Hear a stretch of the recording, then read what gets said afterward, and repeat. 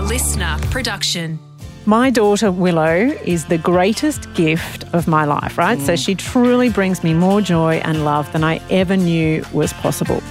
She is also one of the most complex puzzles I have ever been presented with. It is amazing how two people who love each other so much can fight as much as we do. But we do, which is normal between parent and child, but most often about cleaning her room, which again is so cliche. But for some reason, me asking to clean her room triggers the most extreme defensive reaction in her, which triggers my frustration, which amplifies her defensiveness to become outright fury, which makes me angry as well, which makes her cry, which makes me feel guilty, and so the cycle just goes on and on and on. And I hate it. It really removes all joy for her and me. And I just wish I could flick a switch and reconnect with her like when we're at our best. This episode is all about why we get into a cycle of conflict with our kids and how we can make changes so that maybe it happens less. My co-host is Dr. Jamie Lee. Hi, Jo. Hi, Jamie. So we've already had an episode where we spoke about fractured families and about that lasting impact of not feeling like we belong in our family. It was a very powerful episode. So I feel like this episode aims maybe to step in before that lasting damage is done, because nobody wants to be a bad parent. But the thing that amazes me is that I can want to be calm and rational and quietly spoken, but somehow the situation escalates and I end up being exactly the opposite of what I want to be. And I want to know why. Why is it we might plan to behave in a certain way, but Jamie, we end up being the opposite? Parents can be triggered emotionally by their children's behaviour and their distress, and it doesn't take a lot. And here's the thing, when you're triggered, the blood and the brain signals go from your rational thinking brain to the reactive emotional brain. We call this the amygdala hijack. It was a phrase first coined by Daniel Goleman in his book Emotional Intelligence. And here's what happens. And we've spoken about this before in our first episode. The amygdala is a reptilian part of the brain in the limbic system. And that area houses memories, life experiences, and response reactions that you enact without realizing why. The amygdala senses a threat. It triggers a stress response before you've had a chance to process whether it's real or not. And it's always scanning to see if you're safe. Now, the thing is, when this happens, it happens really, really quickly, often out of proportion to what's actually happening around us. And it's because that pathway is quite a lot faster than if it actually went through the thinking part of your brain. Now, this works in some situations. So, for example, I'm crossing the road and a truck is coming onto me. You want your body and your brain to react really quickly before you can even think. So that 8 milliseconds will save your life. However, it goes through the thinking part of your brain. It takes 40 milliseconds. So as you're crossing the street, the truck's coming onto you and you're going, there's a truck coming onto me. Maybe I should move now. By that point, you're hit by the truck, right? So all of these triggers and sensitivities, we've developed these through our own childhood and our own life experiences. And so each person's triggers are unique to them. So it doesn't matter what you plan to do, Jo. It's because it's not about being rational. It's emotional. It applies to all areas of our life, not just at home, but also at work, and in particular, when parenting. And when you parent, it's normal to feel angry. It's normal to feel frustration, joy, love, anxiety, fear. And it also brings up how you were parented as a child. So you can see that this is all a bit of a minefield to navigate and pretty easy to get caught up in a cycle of an overactivated nervous system. Yeah, right. I'm very overactivated at times, I've got to tell you. And I love that you highlighted out of proportion, because that is one of the mysteries to me, is the reaction just feels so out of proportion from her. And then I am, I'm sure, very out of proportion when she's looking at me. So, all right, we want to get to the bottom of this and we want to connect with our kids again. So our guest today is a counsellor, parent coach and play therapist.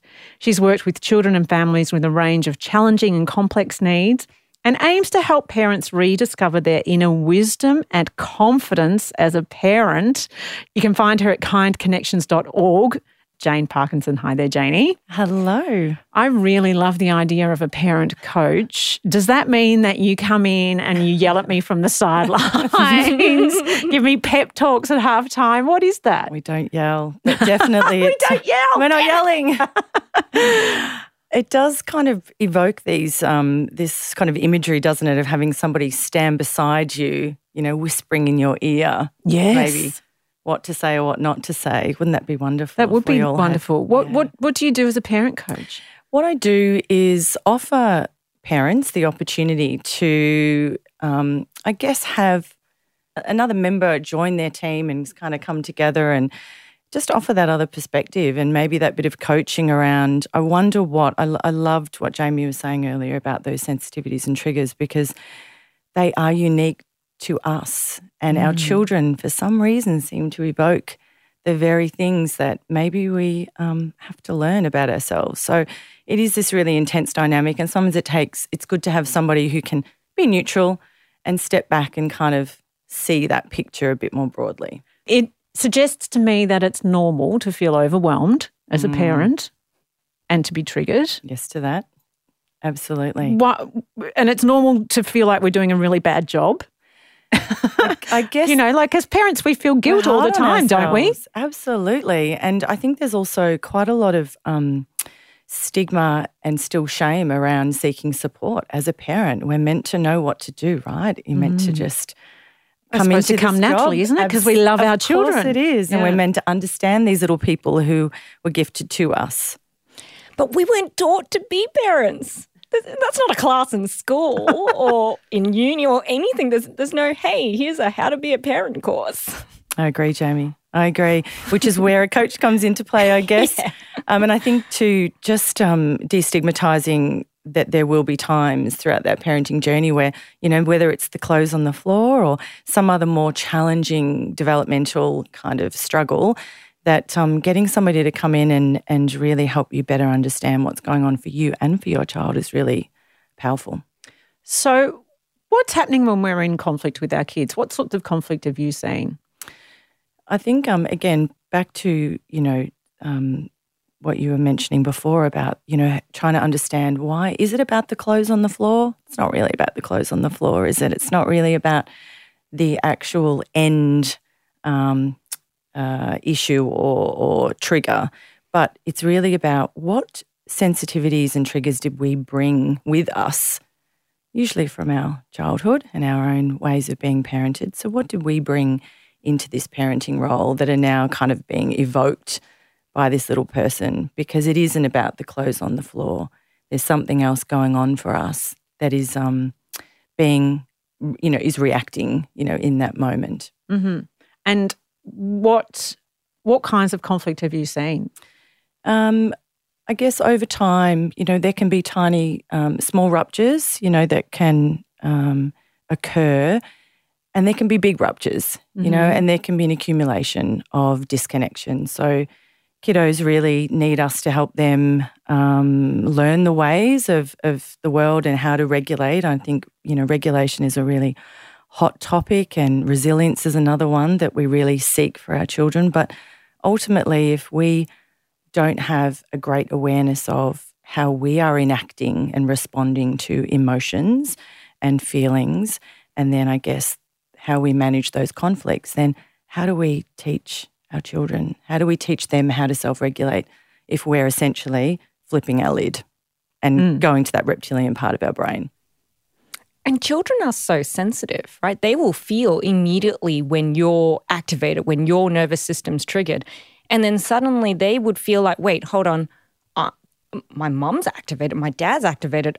Their nervous system also then matches that level of activation, which then starts that whole cycle. And it's so hard to break that when really all you need to do is breathe. Isn't it? And then that starts dropping the nervous system down as a parent, and then your child can also follow. I think that's a great point, Jamie. I think the slowing down and breathing, is probably a universal strategy for being mindful as a parent. And I think sometimes it's overcomplicated. Parents seek support and they get, a raft of strategies that they go home and try, and often it doesn't work and they feel more like a failure, and there's more guilt and shame with that. And what you're describing is how do we kind of, I guess essentially if you think about what do you do with a baby when it cries? You rock that baby and there's that co-regulation with the baby. So that never stops. I think even as adults, we use things to help us re-regulate and rock. I'm doing it right now as I'm standing here, which is helping me stay connected to my body while I'm here thinking about all this stuff and maybe getting activated while I'm talking to you. So, yeah, adults need it, kids need it, and I think one of the most powerful lessons of being a parent is you never stop learning. So back to that job that we never got the training for, and B, that ability to learn and be aware of yourself and mindful about what is going on for yourself when you're reacting is incredibly powerful. And that is actually where our own parenting growth and human growth, I guess, occurs. Can I just ask, what do you mean by dysregulation? Dysregulation is typically the normal state of the nervous system. So the nervous system is, for the most part, constantly in a state of dysregulation. Probably right now, we're both experiencing activation in our nervous system, and it is our body's way, our nervous system and body's way of telling us, alerting us to our experience, keeping us in our body, keeping us aware of our body. And I think that we are, conditioned to seek this state of calm, or a state of being regulated, when actually being dysregulated is more common than being regulated.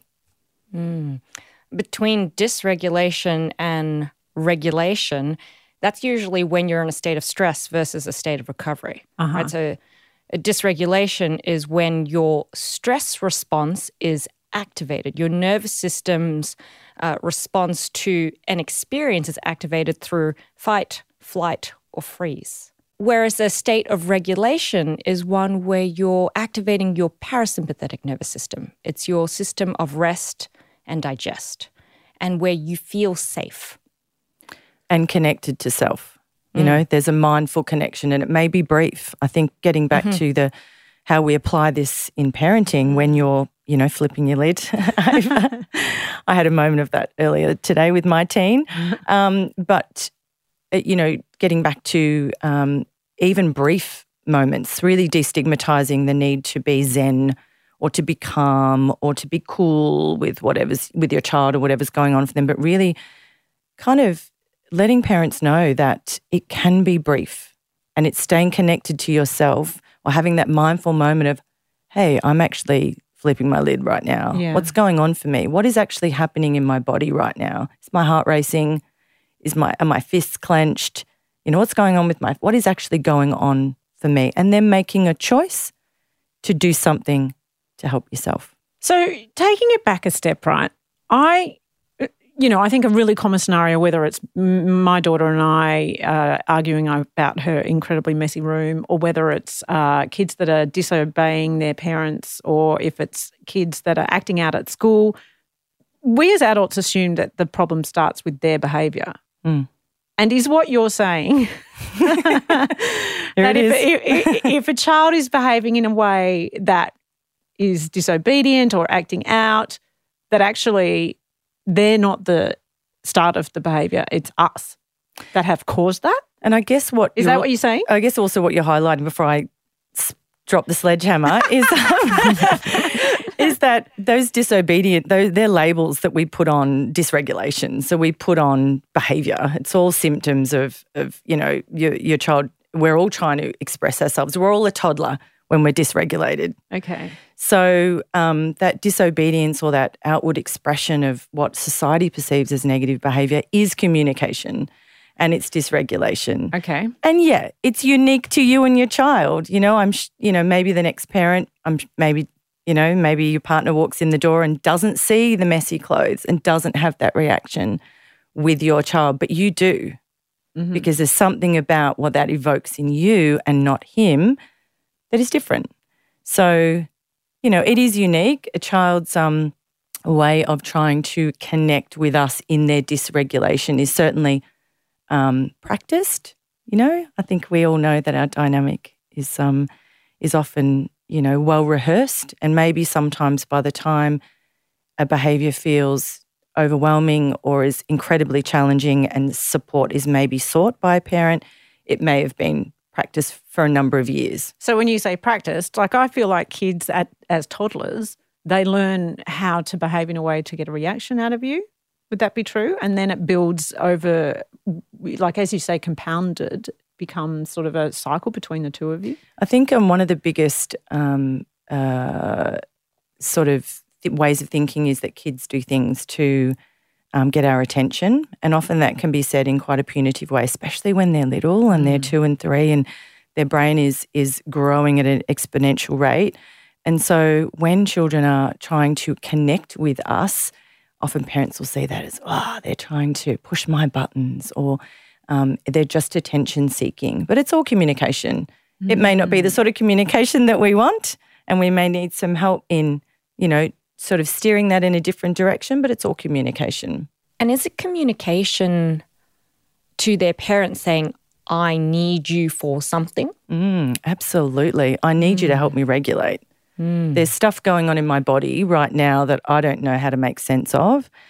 And so as the 3-year-old, 4-year-old, 5-year-old, 6-year-old, right up to, maybe that teenager, even in the most difficult and challenging and sometimes not very, cute way, they are saying, help me sort out what's going on for me. And sometimes the smallest experience can just be so overwhelming for a toddler, right? Like a dog barking, for example, can really scare them. And so their reaction is their way of expressing their fear and their need to be soothed in that moment. And so I guess it's on the parent, being the adult in the relationship, to recognize that's an expression of need, rather than, just be quiet, it's just a dog. You'll be fine. Absolutely. And I think that's what's really hard, because culturally, and when we go back to that whole family of origin, where did we learn? Where did our template come from for how we respond to sadness, anger, fear? How do we learn? Where did we learn that from? So, if your kiddo's afraid of a dog at 5 and you love dogs, it'd be very easy. It's very, very easy, especially in our culture, to be quite dismissive of such big expressions of emotion and feeling. So sometimes it can start with something really simple and quite developmentally normal, like a fear or a phobia at 3, 4 or 5, which can then manifest into something else, just because that communication and that co-regulation isn't kind of in sync. So as a parent, is the ideal, Jane, to recognise what normally you'd just say, we had a massive fight, right? Or we're in this moment having a massive fight, even whether it's a teen or whether it's a toddler, when you really, it's a battle of wills, and it's that horrible feeling where it's kind of out of control and you don't really even know how to pull that in. To actually remove yourself and to see it rather as, my child is trying to communicate something to me. Please remove whatever my reaction is and stop and be curious about what that child is trying to communicate to me. And be curious about what's going on for yourself. So reflecting. So you're talking about having that reflective awareness. So definitely slowing things down. Pause is a really good way to describe, rather than saying stop or expecting yourself to stop. If you think about, culturally, we've been kind of taught to remove the child when they misbehave. Maybe think about, strategies of naughty step, this sort of thing, remove a child. What we want to do is actually think about how we can move towards the dysregulation for ourselves and for them, develop strategies where we're not saying, I'm never going to get angry again, I'm never going to get frustrated, I'm never going to get overwhelmed. But in the moment I can breathe, I can stop and I can pause and I can take a breath and I can recognise, hey, I actually am losing it over the clothes on the floor. And then having a conversation later with, hey, maybe what happened before, trying to repair that rupture and having that conversation about maybe what happened for the both of you. And also, though, taking the time to understand yourself. And this is where I think parenting is a fascinating experience, because every year, every day that you do it, you discover things about yourself that you didn't know. Mm-hmm. How then, Jane, do we do that? How do we explore in ourselves? And I know you're going to say go and seek a therapist or something, but if we don't, if we want to actually start doing that work ourselves today, how do we explore in ourselves the things that maybe trigger, the worst part of us as a parent? I think you start with, rather than moving into, what am I mean, you can reflect on what your emotional sensitivities and triggers are. You can certainly log something like that. If you want to go for a really simple way of better understanding your own patterns, is you can just write it down, journal it. Okay, yeah. But also have a think about, what are you actually doing to regulate yourself without being conscious and aware of? I know that we all probably have strategies that we go to when we're feeling stressed or overwhelmed. For some, it might be exercise. For others, it might be wine. There might be a long bath, or sitting outside or meditating. There's various things that we already do.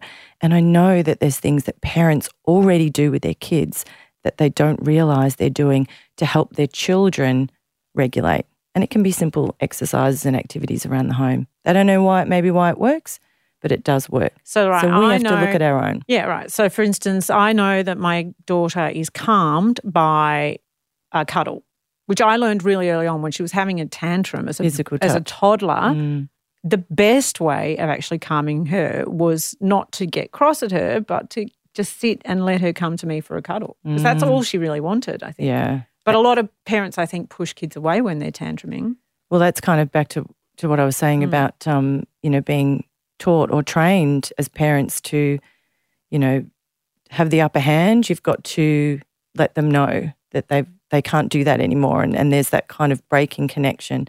And I think what you've just highlighted beautifully, Jo, is that you intuitively understand what, and worked out really early on, such a simple strategy for regulating her, because essentially she's going to borrow from your nervous system. So if you're regulated, she'll learn, energetically, she will regulate.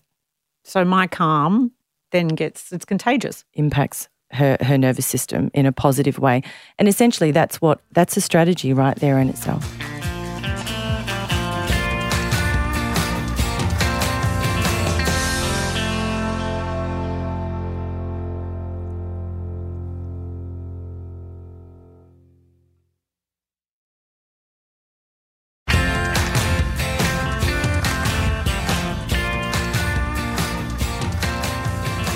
Is it important to kind of really look in yourself and go, okay, I'm triggered by this. Oh, I get it, because my parents treated me that way. Like, are we looking at our family history? I think you can't not.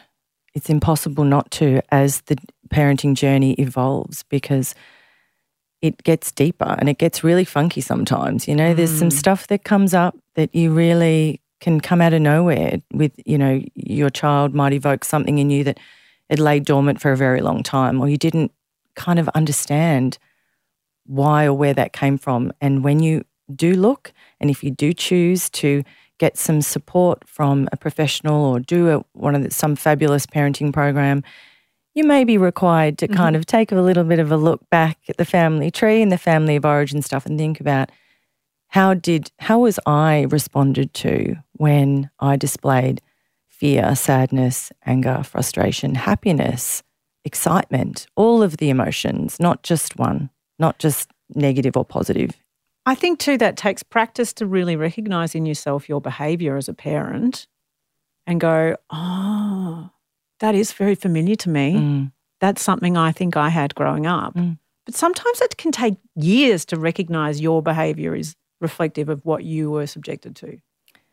It does, and aren't children so forgiving, because they do give us the time. They do give us the time to practice that. And lots of opportunities. Yeah, many. To repeat and repair. And they are incredibly forgiving. And I think one of the most powerful things you can do with children, the very first time you apologise to a child and show them that you are human, it can be incredibly powerful. And it's a fine balance, isn't it, Jane, of showing your children your healthy display of emotions. that you do feel all of these things and you're able to role model how to express it and not let you disconnect from your kids while you're sharing that emotion. I think there's an expectation that we're all meant to just understand the language of emotions and feelings. And, you know, that's something that our children need to be taught as well. And that's such a powerful part of being a parent, is that you get to learn that stuff too. And maybe you didn't have that role model to you, but there's such a plethora of resources available to us these days, and you don't have to go and necessarily read a whole book to get that one nugget, you know, and sometimes those parenting programs or that article that you read maybe just gives you that one nugget that shifts things for you and your child. What I think I'm learning from you in this conversation, and I've been aware of this myself in my own parenting journey, is that you have to separate yourself from this and maybe it's our culture only, I don't know of other cultures, but this authoritarian version of being a parent. Adult, but not authority is what you need to be. But where does discipline fit in? Discipline is probably the one of the main objectives that parents do parenting programs for. They come in wanting to learn, how do I discipline my child? And a lot of parenting programs, and some of the ones that I've delivered, don't focus on that, because really if you're getting to that point where you're focused on disciplining, then that power imbalance, that power over, that very typical authoritarian style that I too was parented from, and I spent a few years giving it a go myself and didn't work very well. I have to be honest. Discipline is consistency and connection. It's your children understanding where are the boundaries for us, and those boundaries being consistent. Emotional safety is created in consistency and reliability and availability.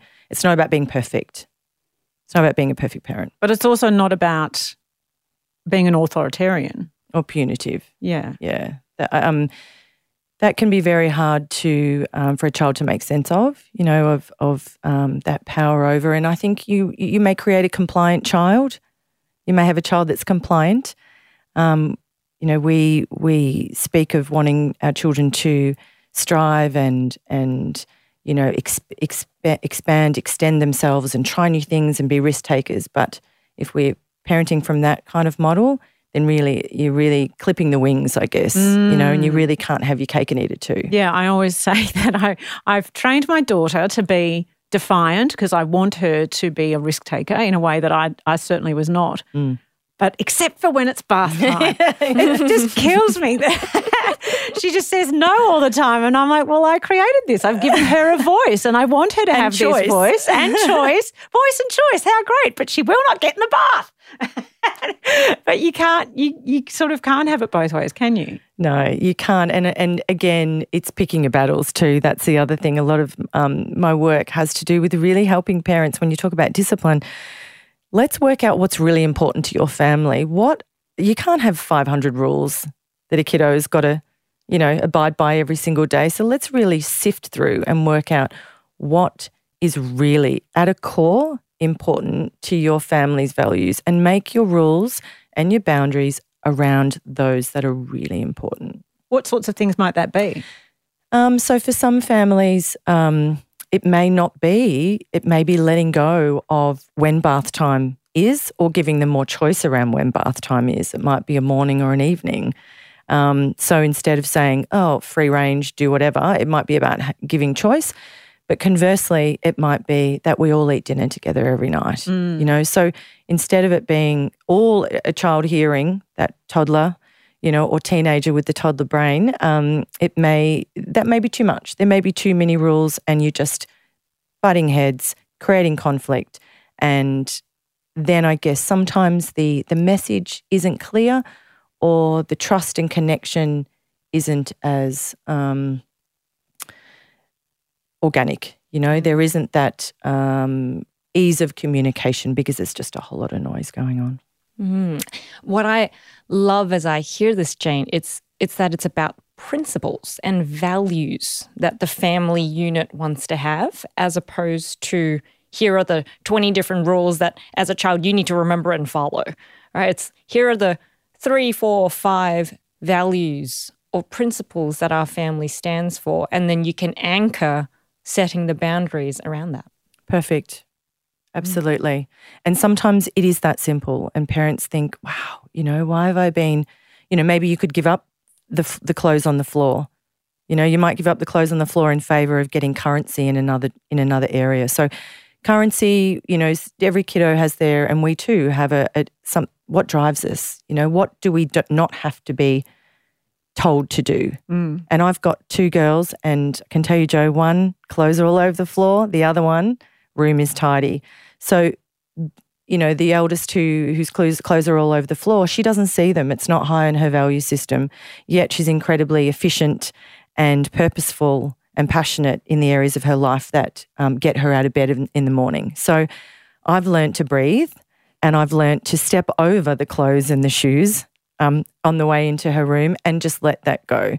So that's my stuff. I've recognised after butting heads with her that's my stuff. So I've learnt to let that one go in favour for hygiene, making sure the toilet is actually clean.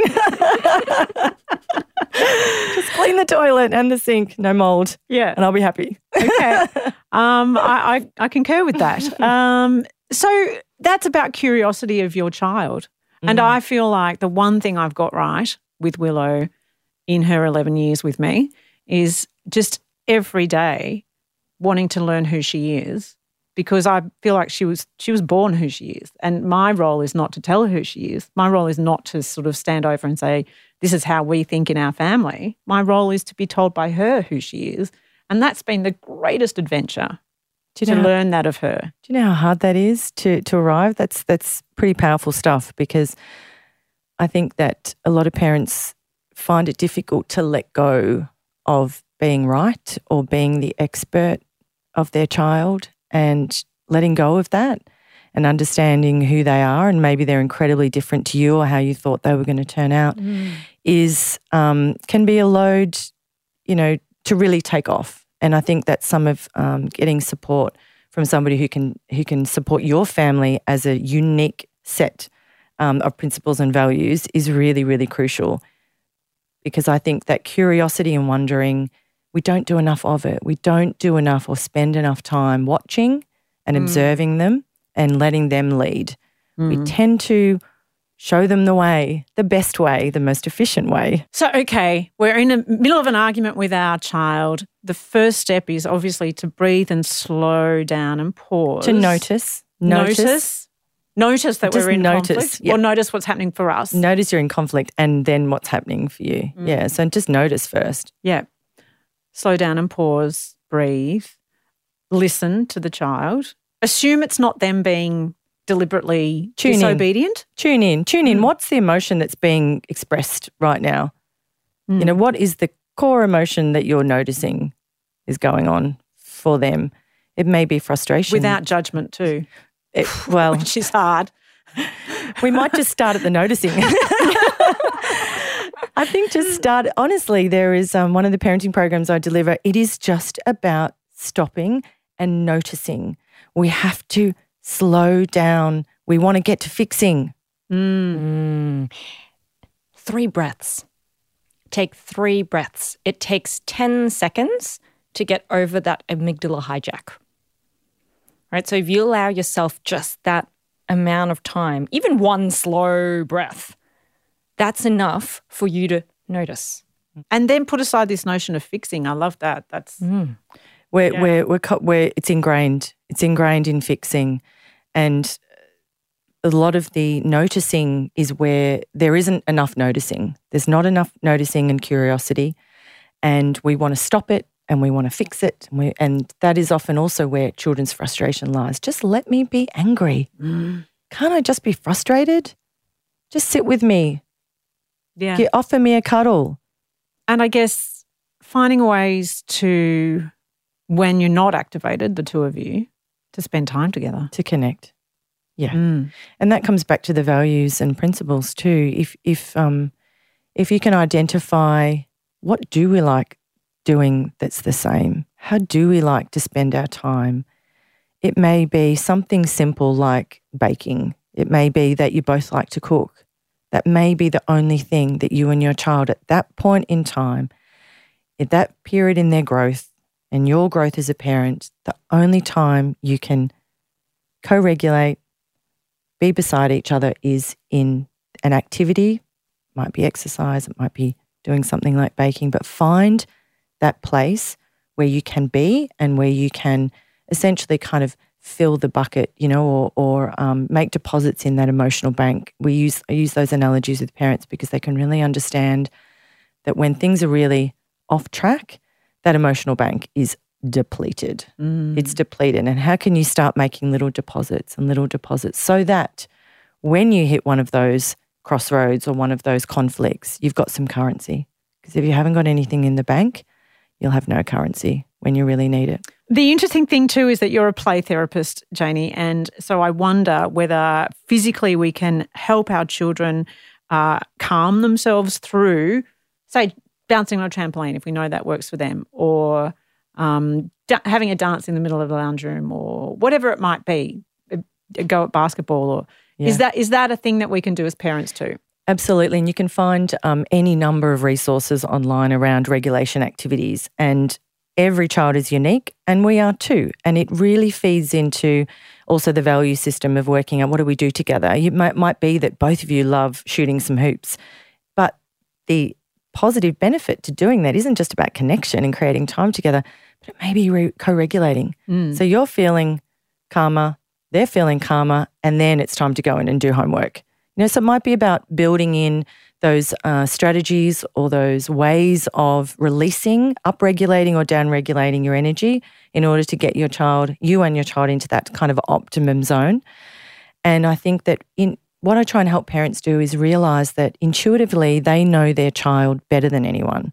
And that knowledge and that wisdom is in there. It's just often underneath a whole lot of shoulds and expectations of society. So getting them back to remembering what they do that works, and then really understanding in a concrete way, wow, that's why that works, because it helps us regulate ourselves and it also helps us connect with each other again. And you're really activating your vagus nerve as you regulate, isn't it? So you're doing activities, whether it be physical, whether you're singing, whether you're taking breaths, all of this is about activating your vagus nerve that stimulates your recovery system and your parasympathetic system. Strengthening it too, yeah. Exactly. And it allows you to regulate. And then when you regulate, then you can co-regulate. And I think one of the misnomers too about parenting is that we have to be attuned and get it right all the time. And attunement and a secure attachment with our child is really about 30% of the time. Only about 30% of the time. So if we're getting it right around that ballpark, the rest of the time we're all misattuned. So we're misattuning more than we're attuning. An attuned caregiver is only attuned around 30% of the time. That's based on research. Wow. So be kind to yourself. You are a good enough parent, and get back on the horse and give it another go. As I said before, kids are incredibly forgiving. They want us to do well. They really do. They really want us to do well. They want us to scaffold them in that regulating, way. They want us to do that dance with them. So attunement and noticing and tuning into what they're showing us, what emotions, some really simple techniques. But yeah, never forget that a secure attachment is 30% of the time. So the rest of it, when you're rushing out the door and she hasn't got her shoes, that's in the 70%. Leave that in the 70%. And it's normal. Jane, we've been talking about giving ourselves permission this day, ... As a parent, what would you say to give yourself permission for? I think we've touched on a number of kind of themes.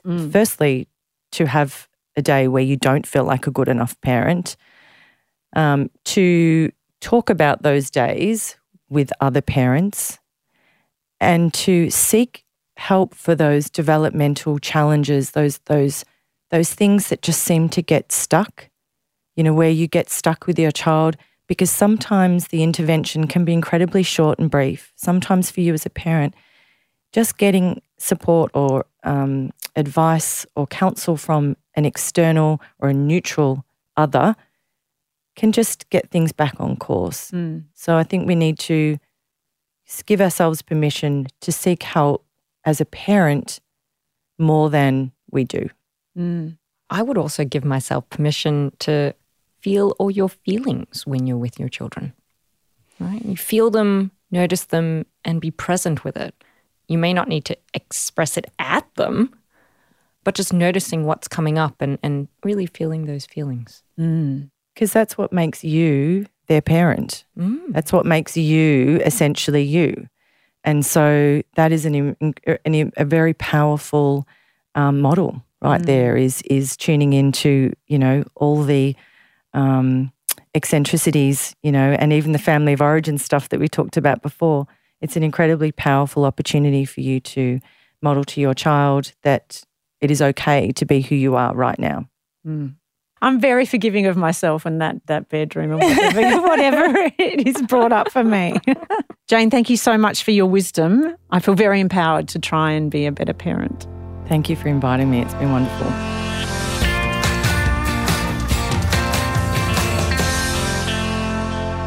In our next episode, an episode that I think is relevant to all of us, we're talking about work and the sometimes overwhelming stress and pressure that we can feel in our jobs, which of course can then be made worse by life's challenges outside of work. It can make performing at our best feel impossible. So we want to find out how to care for ourselves so we can thrive at work. That's in the next episode of Best of You.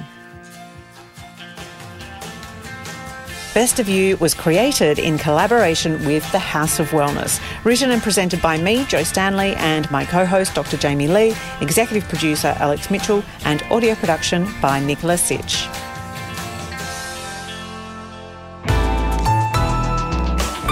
Listener.